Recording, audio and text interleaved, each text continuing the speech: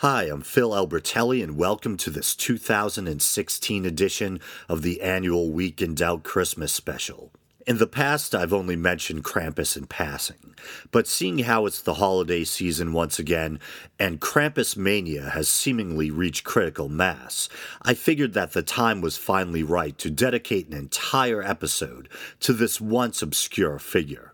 In recent years, this creepy Yuletide character has been steadily clawing his way into popular culture. In 2012, he was the subject of a novel by artist and writer Gerald Brom, entitled Krampus the Yule Lord.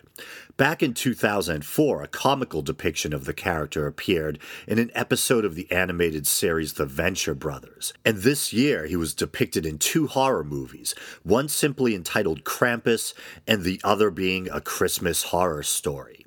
So although it looks like he's well on his way to becoming a household name, many of you are probably still asking the question, just who or what is Krampus? The first thing one notices about Krampus is a shocking bestial appearance that makes him look like some holdover from the pagan past, more akin to a satyr or devil than a heartwarming holiday character. One theory is that Krampus may have originally been one of the sons of Hel, the goddess of the underworld in Norse mythology. His demonic visage is complete with a shaggy coat of fur, horns, cloven hoof, sometimes one, sometimes two, and a lolling red tongue. In Alpine tradition, Krampus is a companion of St. Nicholas. In good cop, bad cop fashion, the two share a kind of division of labor. While Santa rewards good children, Krampus, armed with a scourge or switch of birch branches, or sometimes a whip, punishes naughty children. On his back he carries a sack or basket for carting away his child victims, possibly for drowning, transport to hell, or even for eating. Krampus is also often depicted as carrying chains, which as some suggest may symbolize the binding of the devil by Christianity.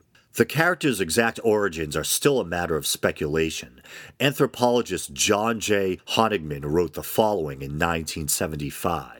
The St. Nicholas festival we are describing incorporates cultural elements widely distributed in Europe, in some cases going back to pre-Christian times.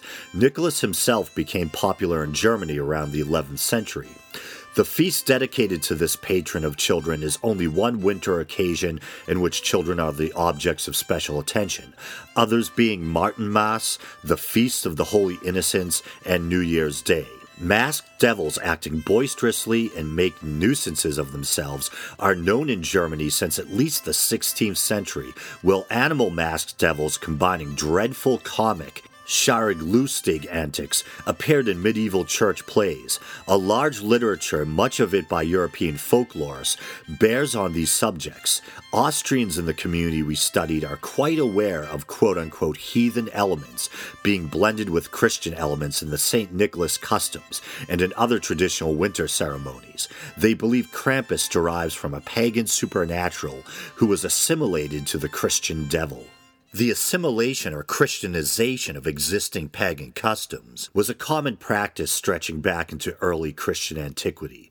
In the case of Krampus, it appears he had been paired with St. Nicholas and made a part of Christian winter celebrations somewhere around the 17th century, if not earlier. In parts of the European world, the Feast of St. Nicholas is observed on December 6th. The night before is Krampusnacht, or Krampus Night. Either accompanying Nicholas or on his own, the figure visits homes and businesses.